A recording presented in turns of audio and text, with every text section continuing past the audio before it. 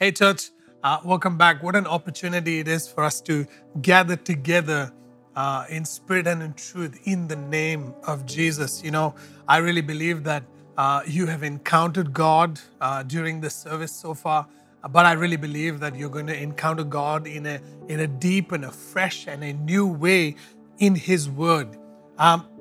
Before I get into the message today, I wanna take this moment to really thank each one of you for being at church today, for being at the service today, for being on time to church today. We may not be gathering physically, but we are gathering together in spirit and in truth. Where two or three are gathered, Jesus says, where two or three are gathered together in my name, there am I in their midst. And I really believe their midst does not need to be physically.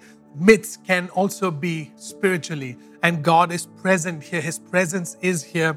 And I want to, take this time to thank you for taking the time to be here, for spending this moment with us. And I really, I'm so grateful to God for each one of you that you would take the time to invest this moment, this time on your walk with God, on your spiritual journey with God. It really reveals that being spiritually fed is a priority to you. So I just want to say that it's an honor and a privilege to serve you God's word today. You know, we've been on a series called Kingdom Dynamics, and we've done about 15 sessions or teachings on this series, and oh my gosh, it's been absolutely awesome. And the kingdom is so vast. But I really believe that the Lord is leading us to move on to a series of talks on the new covenant life. And the title of my message today is Extravagant. The English meaning for the word extravagant is exceeding the limits of reason or necessity. It is spending so much more than what is necessary or wise, exceeding the bounds of reason. Extravagance has to do with unreasonable giving or spending money, which might be termed as unwise, but it's because of an innate quality called extravagance in a person. So extravagance has to do with a person being able to express themselves in such a way that to normal people, to other people, it might be termed as unwise. It's unreasonable. Why would you even think of doing something like that? Why would you spend so much money on this? Or why would you do this? Why would you spend so much money on that? Why would you do this? And why would you do that? But to the person, it makes sense. Only because they have a high value or a quality on the inside of them called extravagance. So growing up in my mom and dad's house, we were a family of 6, and my father used to work in the railways. And speaking of my dad, he just turned 75 2 weeks ago. What a phenomenal age to be. Long life is his portion. And my dad used to work in the railways, and he used to, for work, he used to go out of town to do his job. And every time my dad would come back from his duty, my dad would always bring something for us, whether it is fruit or meat or whatever it is. Being a family of 6 people, my dad never bought 6, for example, did not bring just 6 mangoes for us, one for each person in the family. But my dad would bring a basket of 30 or 40 mangoes for us as the family so that we could enjoy it. Where I remember while we were growing up, my mom and dad had a fairly large church, and a lot of people from neighboring cities would come to their church. And my mom would cook, her special biryani for everyone in church. It's one thing to really cook for a family, but it's extravagance when you cook for an entire church by yourself. It's one thing where you buy food or you get food at a person's home where the pieces of meat are really small. That they've taken, they have a budget, they're living on a budget, and they cut the pieces of meat really small so that everybody in the family get. My mom and dad, we were not rich growing up, but we had a good quality of life. And my mom and dad would, whenever they would have meat in the biryani, one piece was good enough for one person. It was quite large. And I remember that my mom and dad would never, limit themselves or limit us really experiencing a divine quality on the inside of them that is extravagance. My mom and dad always wanted for us to experience extravagance. And I really believe that extravagance or being extravagant is a quality of God. It's His nature. It is who He is. God is an extravagant God, and those who are being formed in His image and likeness also are extravagant the way God is extravagant. We begin to really communicate, we begin to express ourselves, we begin to really reveal this extravagance because we fully understand that God is the one who provides for us. God is the one who gives us life. God is the one who provides for us. God is the one who takes care of us. God is the one who constantly supplies all of our needs according to His riches. So when I think about God and I think about extravagance, I don't think God is a miser or He's being penny wise and pound foolish, like the saying goes, where He holds on to every single dirham or every single dollar or every single rupee and he gives it to us just because there is lack or there is a budget.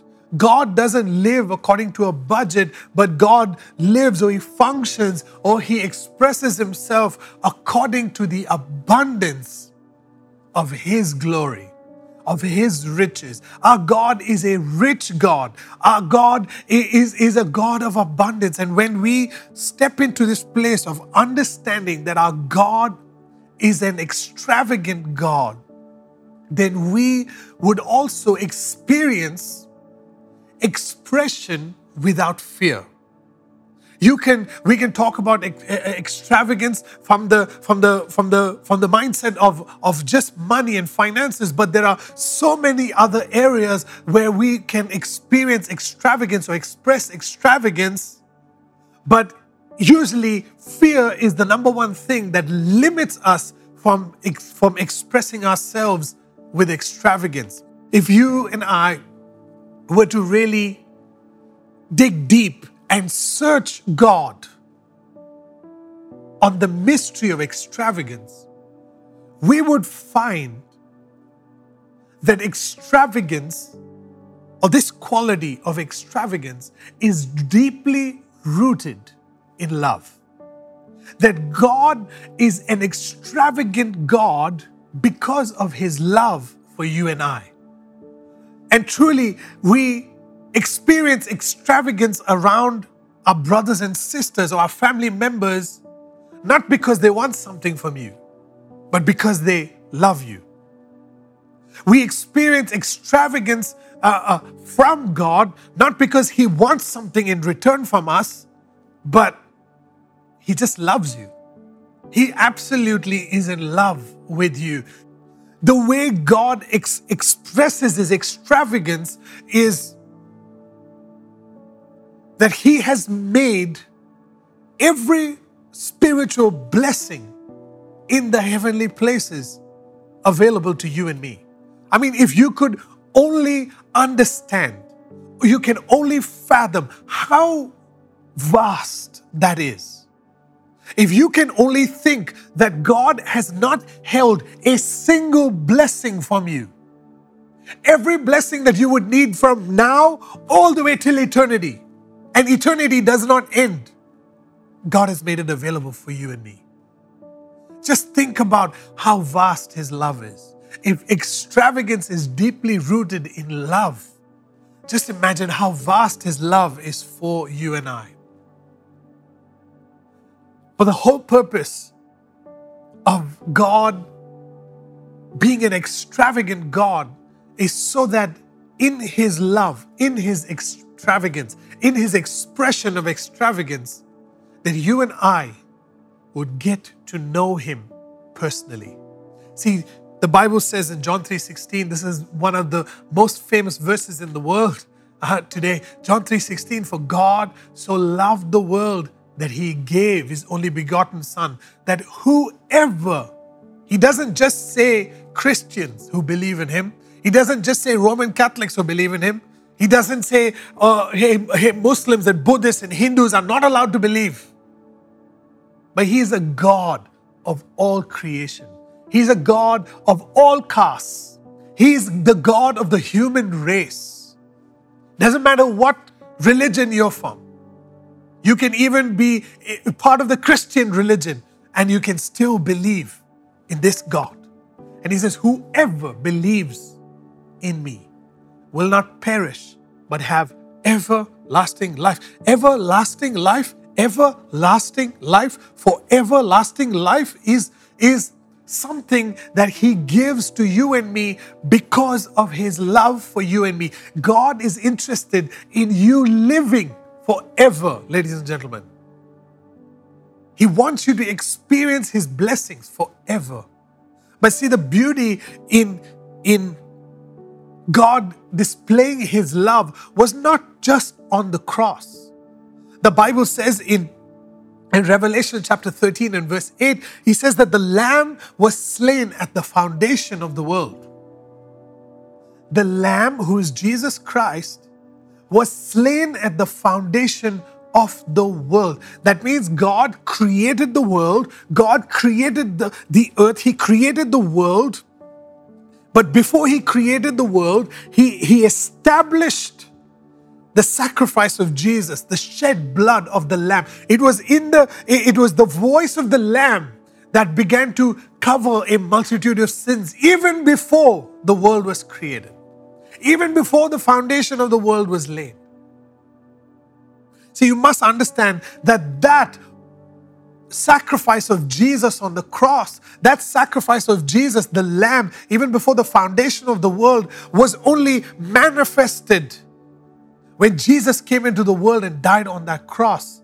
But the provision of it was already made. So you can understand when I say that every spiritual blessing in the heavenly places has been given to you, it means that the provision has already been made. Your blessing, the expression of God's heart, the expression of God's extravagant love for you is that the blessing, the provision of the blessing has already been made. The provision of grace has already been made. The provision of faith has already been made. Every part of your body that needs to be replaced the provision has already been made. If you don't have teeth in your mouth, God has already made the provision for brand new teeth in your mouth. In fact, right now, I'm really seeing dental angels beginning to replace people's teeth in their mouth. Receive it wherever you are. You don't need to go to a dentist to do it. The angels are fixing your teeth right now. There's filling, gold filling and silver filling. Check your teeth. After the service, check your teeth. And I really believe that we're going to hear testimonies of the glory of God just manifesting wherever you are. But we look at what Jesus has done on that cross. He chose to suffer a violent death. He chose to allow Himself to be hung on that cross, naked and shamed by His own people. What an expression of love. What an extravagant expression of love. And I really believe that God has brought us into a new covenant with Him. He has made a covenant with us. And that in that new covenant, God expresses Himself with extravagance. I want you to go with me now to Jeremiah chapter 31, and we'll read verses 33 and 34. But this is the covenant that I will make with the house of Israel after those days, says the Lord. I will put my law in their minds, and I will write it on their hearts, and I will be their God, and they shall be my people. Wow, this is so powerful, because God is, like I said last week during communion, that God has put the fulfilled laws. Jesus has fulfilled all the laws and the prophets. He's fulfilled all righteousness, and all of the fulfillment of the laws has been embedded into our hearts, embedded into our minds. But he also says, and I will be their God and they will be my people. You can see God being a little personal over there. You can see God saying, hey, listen, I want to make a covenant with you today. I want to make a, not just Abraham and not just Israel. I want to make a covenant with all of creation.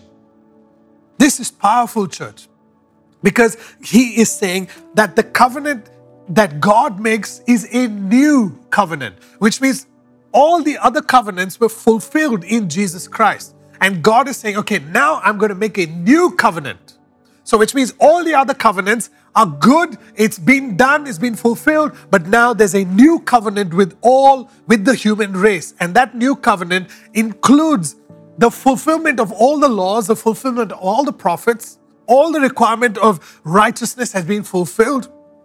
Now, God is saying this, I will be their God. It's amazing that God is the one who makes the covenant, but he doesn't require anything from us.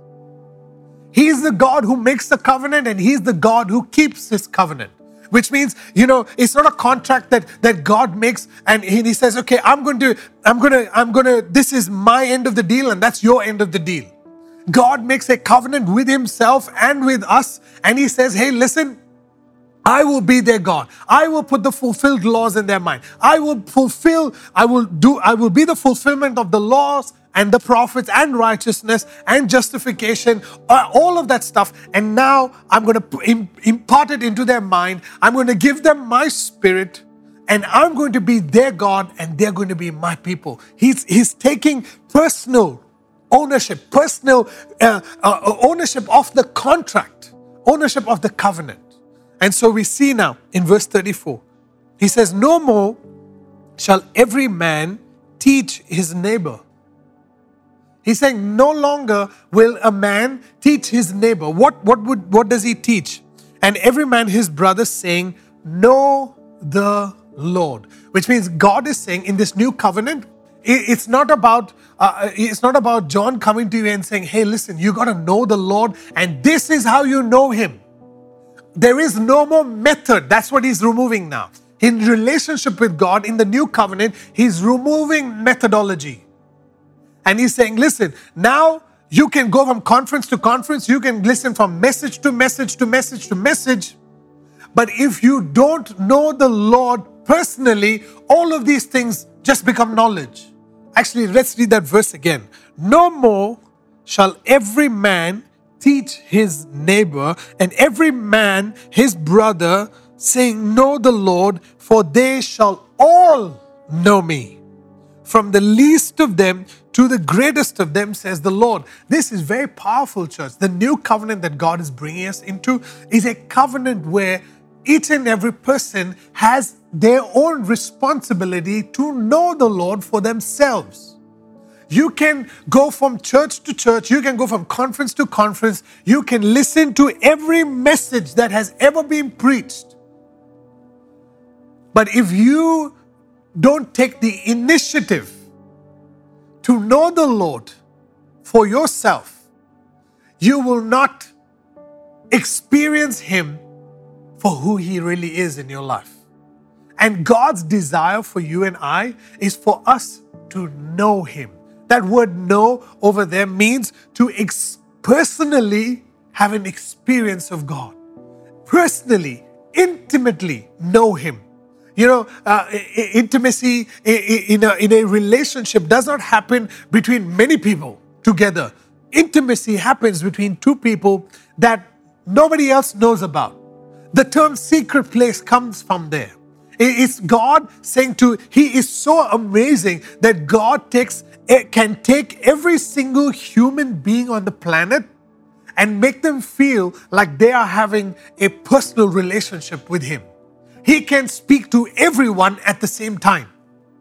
And you will all feel, every single person will all feel that they are getting personal attention from God. This is how amazing he is.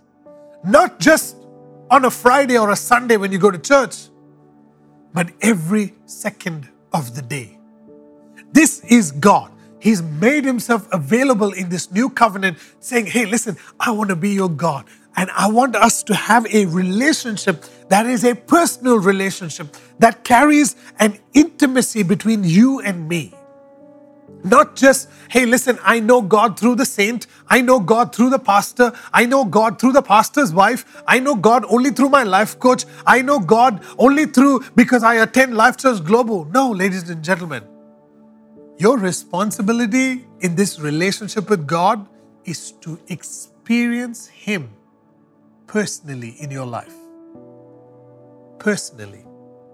And to experience Him personally, you've got to actually start believing His word. You've actually got to come into a place where you say, okay, God, I've prayed through other people before. I've asked other people to speak to you on my behalf. That's going to the pastor for prayer. I've asked other people to do things for me that I should take responsibility for myself and have this relationship with you because God wants you to know Him. You know, intimacy really means into me you see. So if God says, hey, in this new covenant, I want to be your God and you can be my people. There's this relationship thing happening over there in the new covenant. And He's saying, hey, listen, the way I want you to know me is when you allow yourself to experience my extravagant love towards you, my extravagant giving towards you, my extravagant expression towards you. My extravagant blessings in your life. I want you to experience all these things. Why? Is because I want you to know me. And a relationship, intimacy with God is where you say, God, I want to pour out my life upon you. I want to extravagantly love you, God, so that you could know me as well. Yes, we know that God is all-knowing. But at the same time, He's also personal with you. And He wants to know what is in your heart. He wants to know what is in your mind. He wants to know what is happening on the inside of you. What are your thoughts? What do you think about life? How do you approach things? How do you see His kingdom? I mean, God wants to interact with you and me. God wants to partner with us. He wants you to partner with Him in establishing His kingdom on the earth. But you've got to come into that place where you understand that it's not about just receiving now. God is not a blessing ATM that you put your trump card, your card into the ATM machine of your Bible verse and your faith, and you press the password now, and then you get your blessings out of it. He's not a blessing ATM. But God, in His extravagance, in His expression of extravagance to you and me, where everybody thinks that this is unwise for God to do this, to favor you like this, His intention is for you to know Him intimately, for you to know Him personally. But I have a question for you. If you were to look back at your life, if you had to look back at the last 7 months, 8 months of your life, when you went to God in prayer, when you went to God to ask Him for a blessing or a breakthrough, what was the intention of your heart? If your intention to go to God was, hey, I believe in this God being a supernatural God, and I go to Him and I pray, and man, shucks, man, things happen, blessings happen, and my health improved. Hey, my financial, I'm more financially stable today. I have a job, all that kind of stuff. We testify about it, but we really fail to testify about how much we know Him. We fail to testify that in the breakthrough, I found Him. In that moment of breakthrough, I figured out how amazing His extravagant love is for me. See, a lot of times we go to God and we use Him for blessing. I mean, let's just be honest about that. We know that He's a powerful God. He does supernatural things, and we use him for what we want. But I'll tell you, God's intention, his heart for you and me, is that in his hope for you and me, is that in his expression of extravagance, that you would actually know him intimately. This is powerful. I really feel like as a church, if we can come into a place where we stop using God and we start getting to know him, it will completely change our prayer language. It will completely change our communication with God. If we need for example, if we need a breakthrough in our life, I'm not saying, God, give me a breakthrough so that I can have finances to feed my family. God, give me a breakthrough so in my health so that I can live longer. I think our communication would change to saying, God, could you, in your mighty power, provide this breakthrough that I need so that I could know you more? Or can you demonstrate your power in providing a job for me so that I could know you as a provider? A supplier?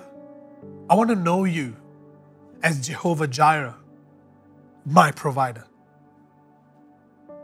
I want to know you as my healer. I want to know you as the God who is my Savior. I want to know you. I want to know you. And this is really the new covenant. The new covenant is I will be their God, nobody else. And they will be my people. And nobody else can teach you about knowing God. John can come and teach you all you want. I can pull out revelations from the back of my head also. I can pull out revelations from the scrolls of heaven. It will do absolutely nothing to you. You'll be wowed by the revelation, but that's all you would be. Just wow. Whoa, what a revelation. Wow. But if you don't experience God in that revelation, if you don't apply that revelation in your life, you will not know him personally according to that revelation. See, God reveals and we respond. Why do we respond? Is because we know him. He doesn't just reveal that he's a powerful God, but he reveals how much he loves you in the demonstration of his power.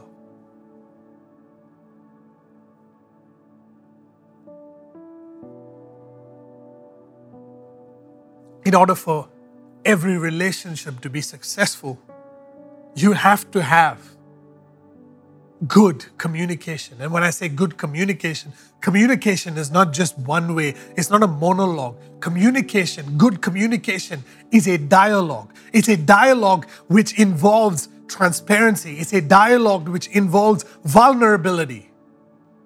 It's a dialogue that involves honesty and truthfulness.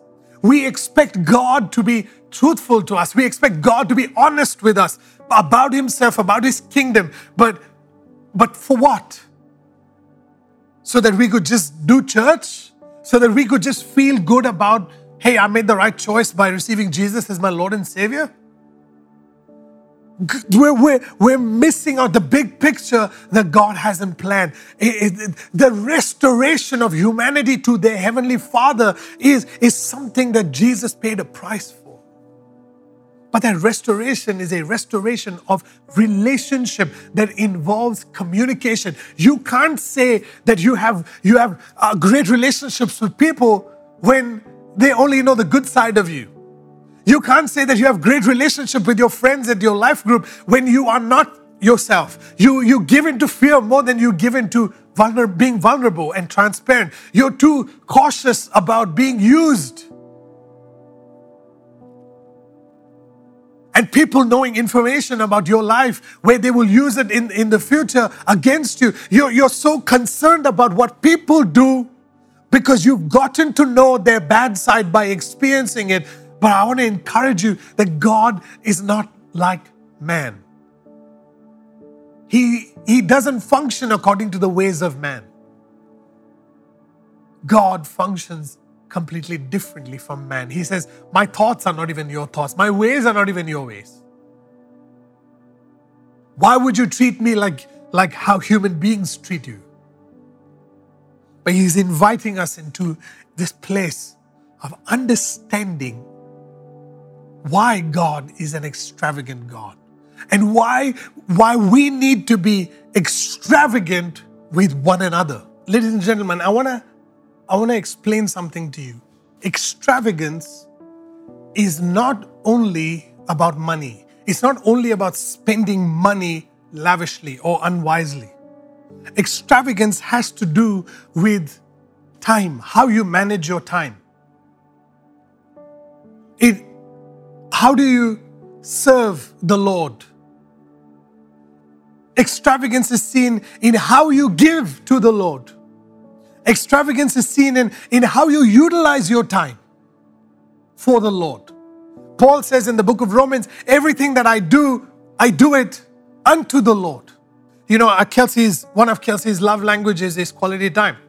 And really, I understood it's not about just being with Kelsey, but it's about the quality of the time that I'm with Kelsey. What do we do that really communicates my love for Kelsey and Kelsey's love for me when we are together? See, families today, with however busy you might be, moms and dads, you might be busy.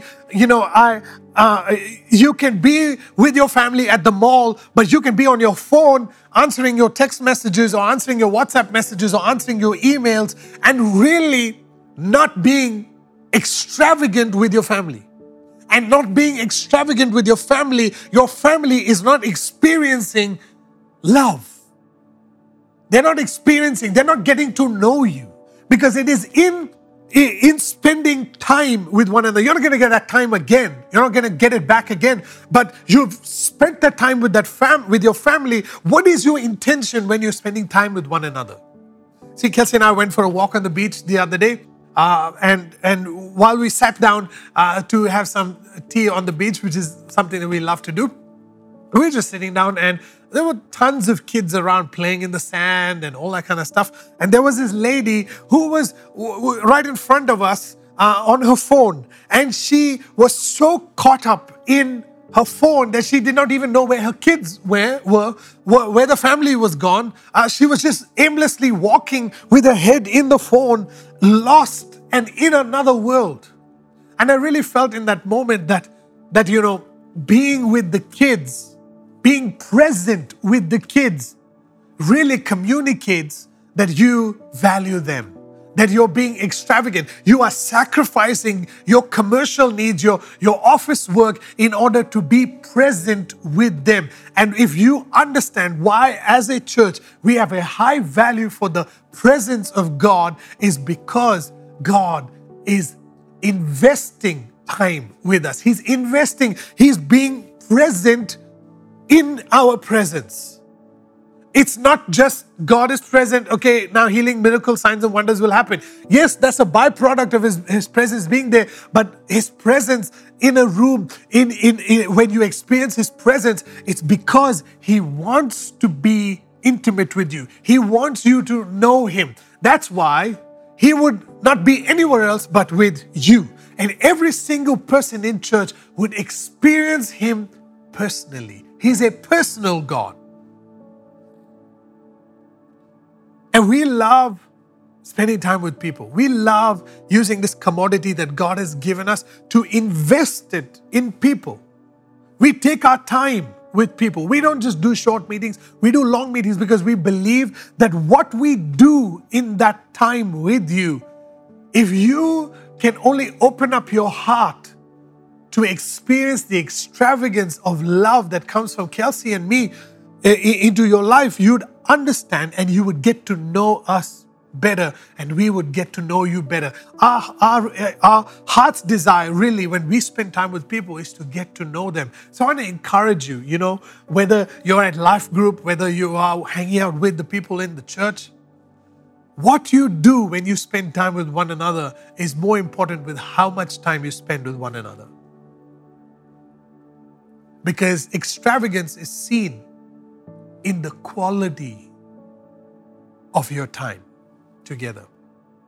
I want us to understand that in the kingdom of God, us knowing God personally and God knowing us personally is a part of the new covenant. And the way we reveal who we are to God is when we are extravagant in our love for one another.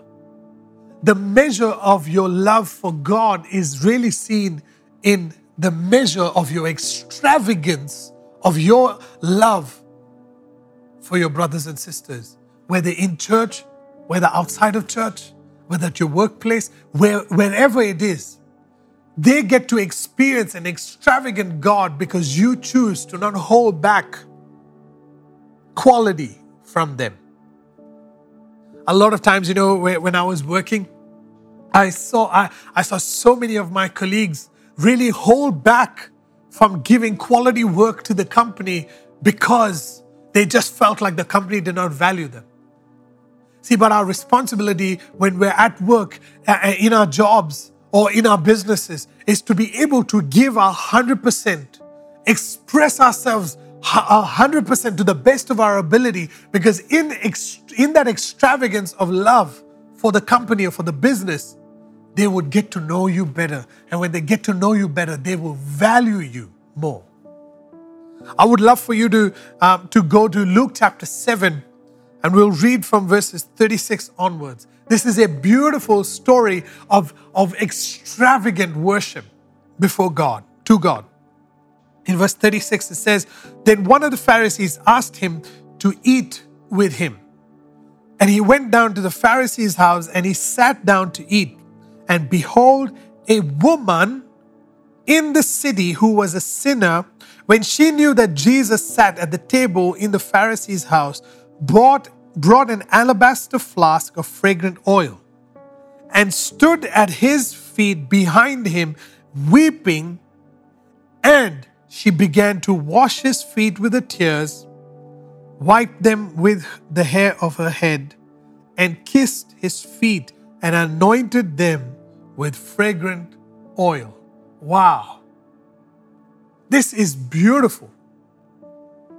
Verse 39 says, "Now when the Pharisees who had invited him saw this, he spoke to himself saying," the Pharisee spoke to himself saying, "This man, if he were a prophet, would know who and what manner of woman this is who is touching him, for she is a sinner." And Jesus answered and said to him, "Simon," that's the Pharisee, "I have something to say to you." So he said, "Teacher, say it." There was a certain creditor who had two debtors. One owed 500 denarii and the other 50.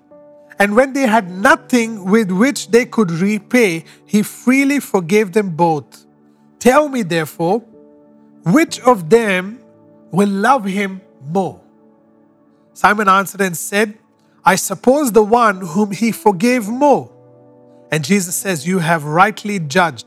And he turned to the woman and said to Simon, "Do you see this woman? I entered your house. You gave me no water for my feet, but she has washed my feet with her tears and wiped them with her hair, with the hair of her head. You gave me no kiss, but this woman has not ceased to kiss my feet since the time I came in. You did not anoint my head with oil, but this woman has anointed my feet with fragrant oil.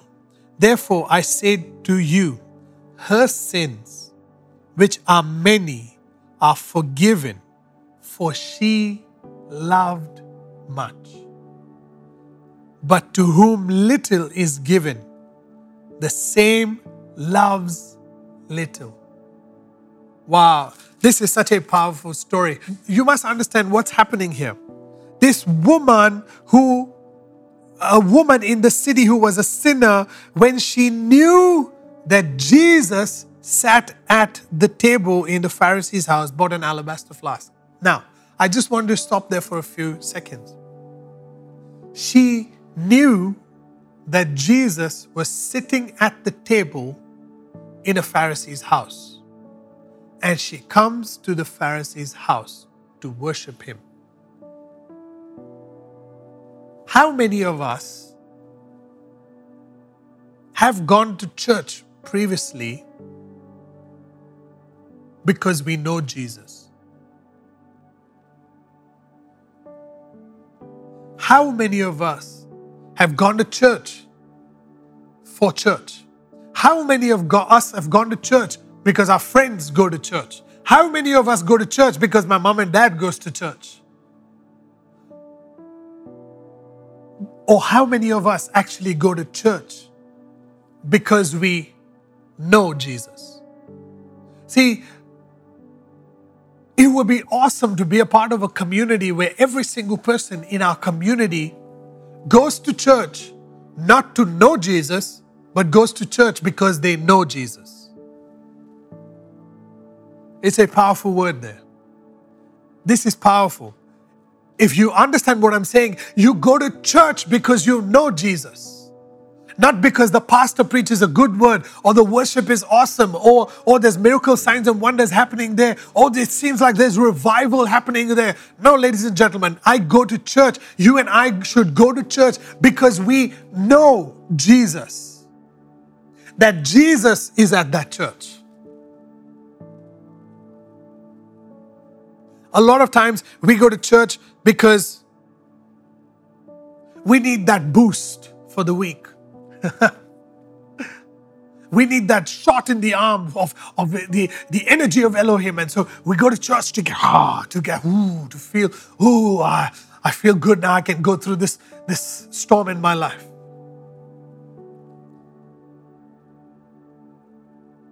How many of us went to church, Life Church Global, when you went to church, when there was a church service happening, that everything was fine, you went to church. But then when the pandemic happened, you stopped going to church. When church started gathering on the internet. When church started gathering in the spirit. How many of us have really gone cold in our hearts towards the community that God has called us to, the community where God has placed us in? How many of us have gone cold in our hearts towards one another because we don't have to meet people. We can see them online once a week.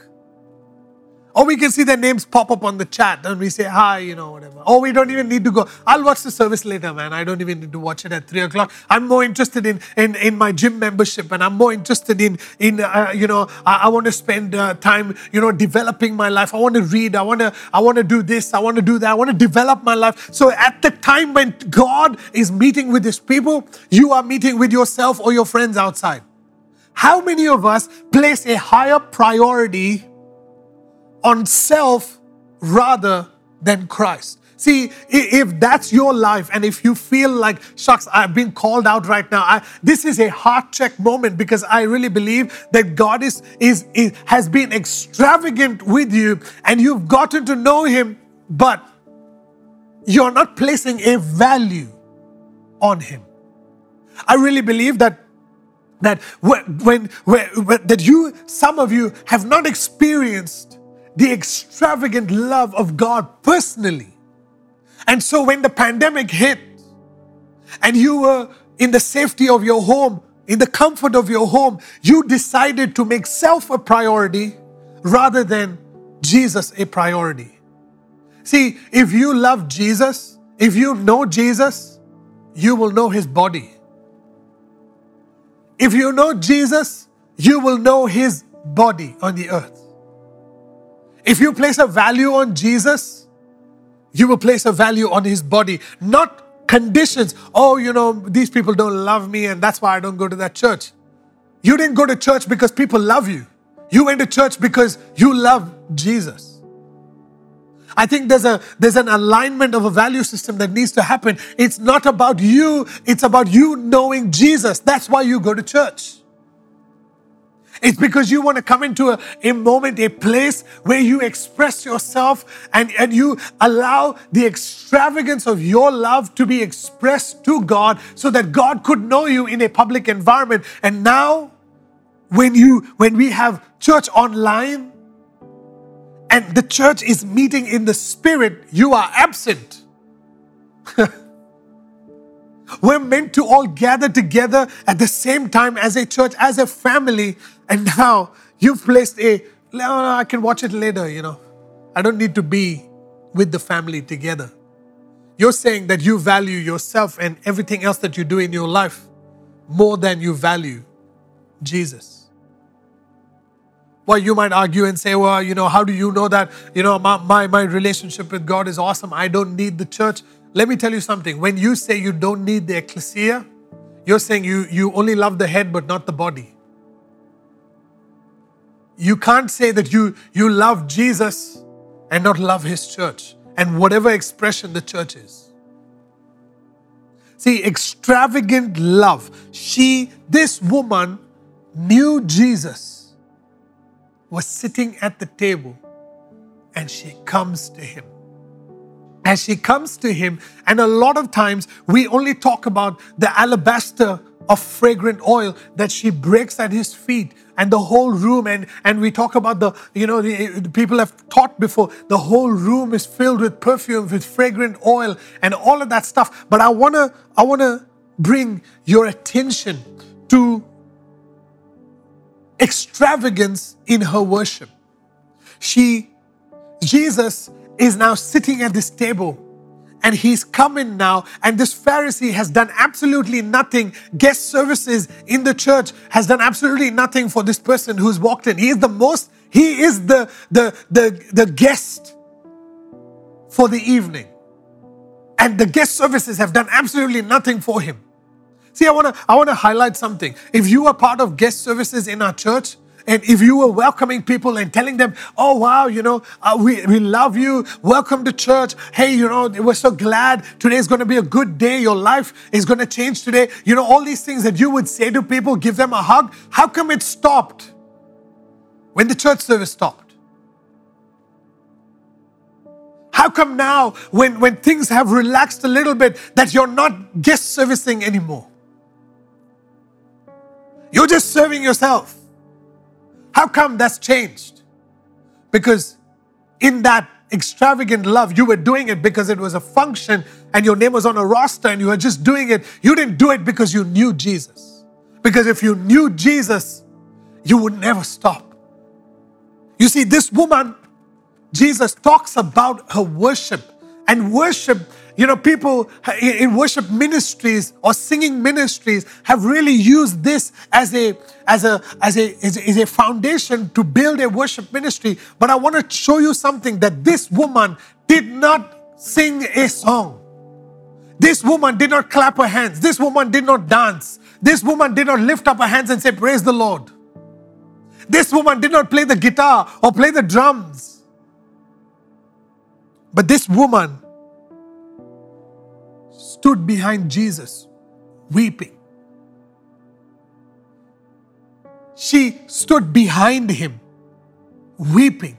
She fell down on her face to a point where her eyes were on His feet, and she just wept and wept to a point where her tears began to flood Jesus' feet. Can you imagine how much of tears that is? Her tears were flooding Jesus' feet. She took her hair, which in Hebrew culture is meant for honor, something that was meant for her honor. She took her honor that she received and she began to wipe His feet. Jesus did not wear shoes in those days. He wore sandals in those days. His feet were probably dirty from walking the streets. But she did not care. With her own hair, she took and she was wiping His feet. She was kissing His feet. And then she took an alabaster flask of perfume and she broke it at His feet. Fragrant oil.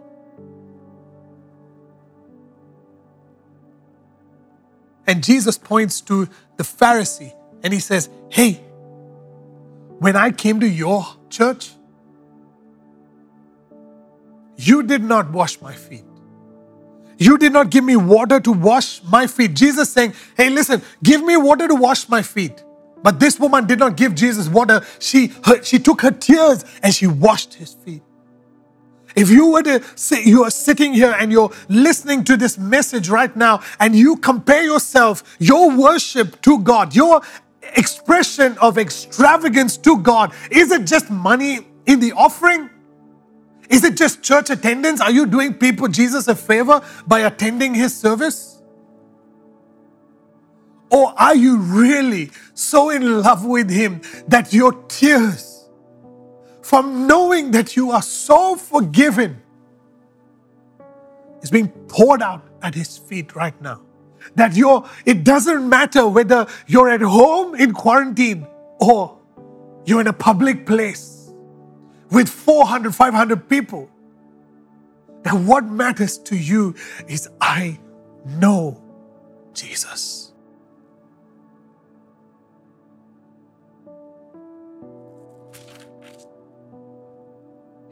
Jesus says in verse 47, therefore I say to you, her sins, which are many, are forgiven, for she loved much. You must understand what Jesus is trying to say here. This woman did not come to Jesus and say, Jesus, please forgive me.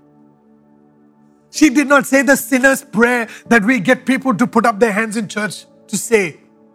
But there was something about the extravagance of her worship, extravagance of her love poured out at Jesus' feet that communicated something about how she felt in her heart towards him. He figured out, he saw her heart. She was communicating from her heart to his heart. And she says, hey, he says to her, therefore I say to you, her sins, which are many, are forgiven. Why? For she loved much.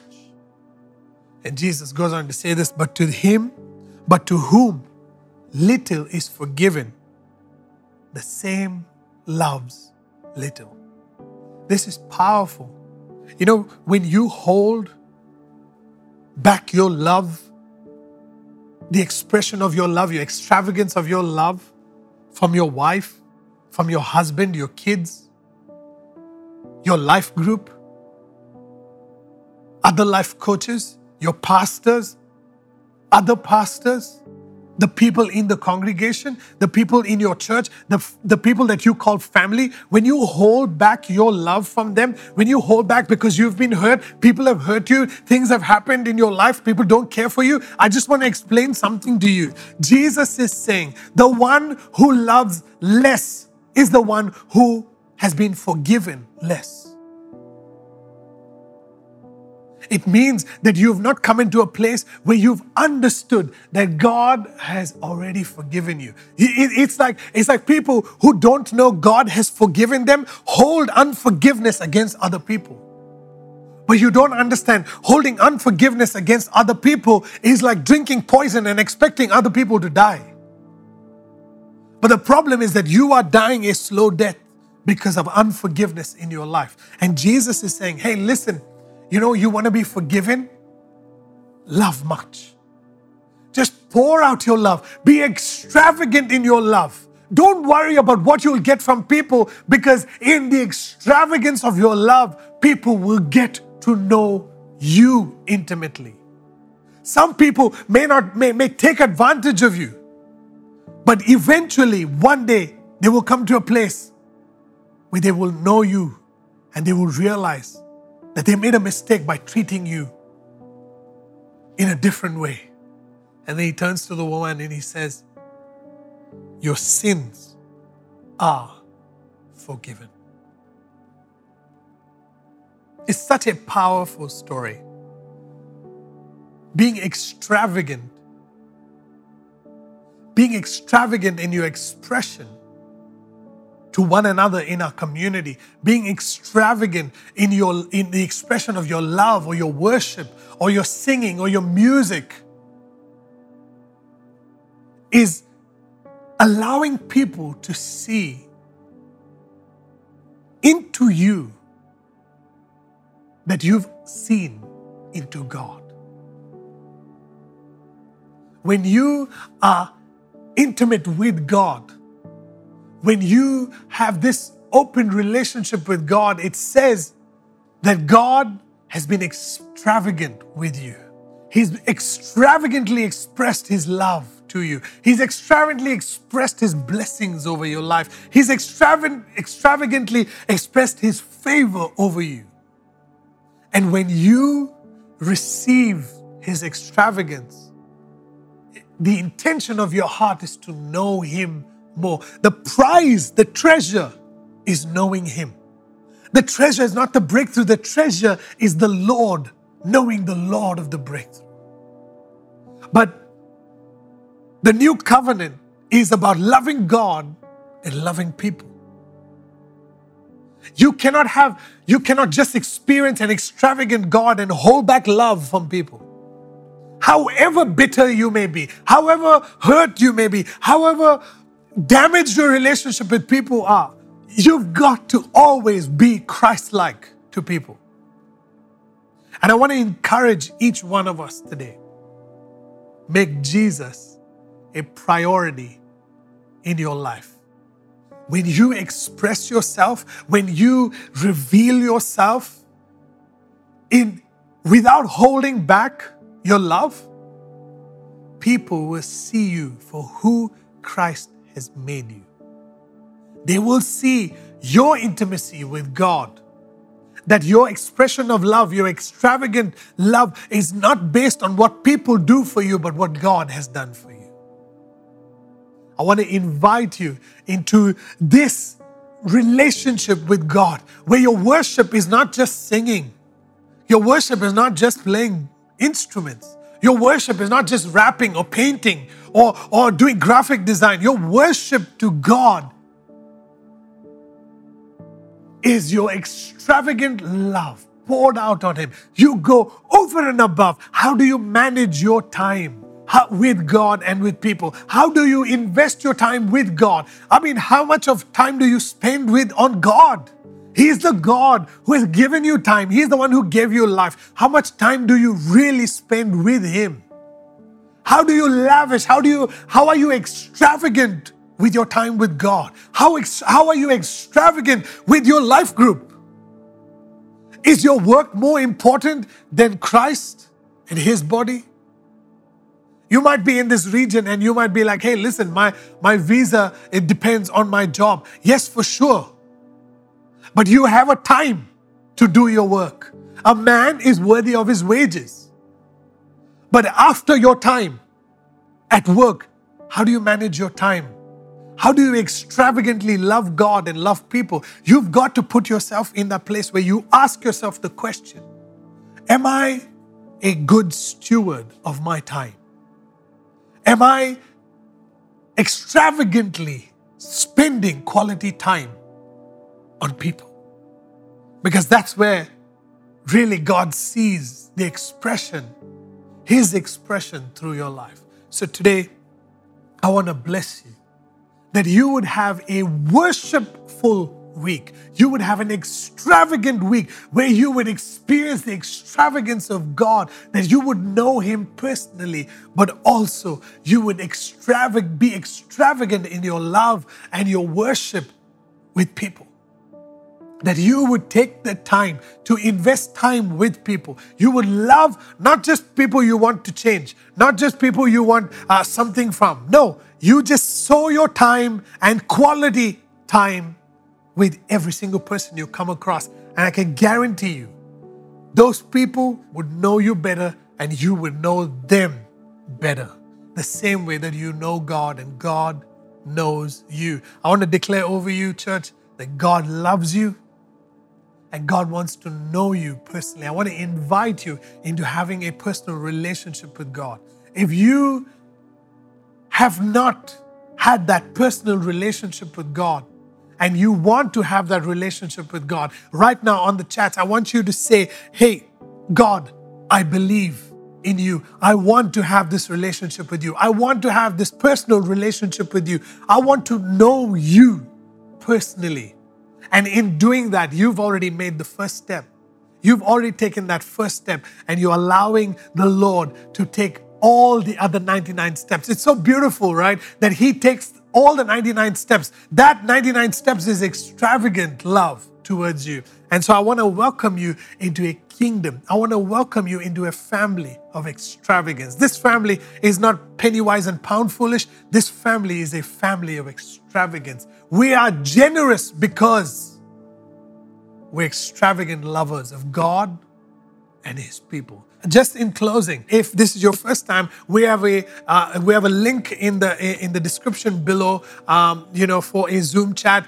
So our pastors Amos and Priya, Connect pastors, will be there, and their team will be there to greet you and to just get some information off you and to get to know you. And it's awesome to have a video chat with people wherever you're at. You don't have to change your clothes. You just have to meet them and say hi and give them some information so that we can hang out later. And if you need prayer, if you need a prophetic word, if you need to experience people really of faith really standing in the gap for you, we've got a link in the description in the video, a Zoom link. Why don't you just join them there, and they'll pray for you and they'll prophesy over you and they'll declare you, they'll propel you into a beautiful future, the future that God has in plan for your life. So what a privilege it is, church, for us to gather together like this. We're so grateful for you. We're so grateful to our church. We're so grateful to our media teams for making this possible. Kelsey and I love you, and we can't wait to see you in person. Bless you. Love you. Have an extravagant week.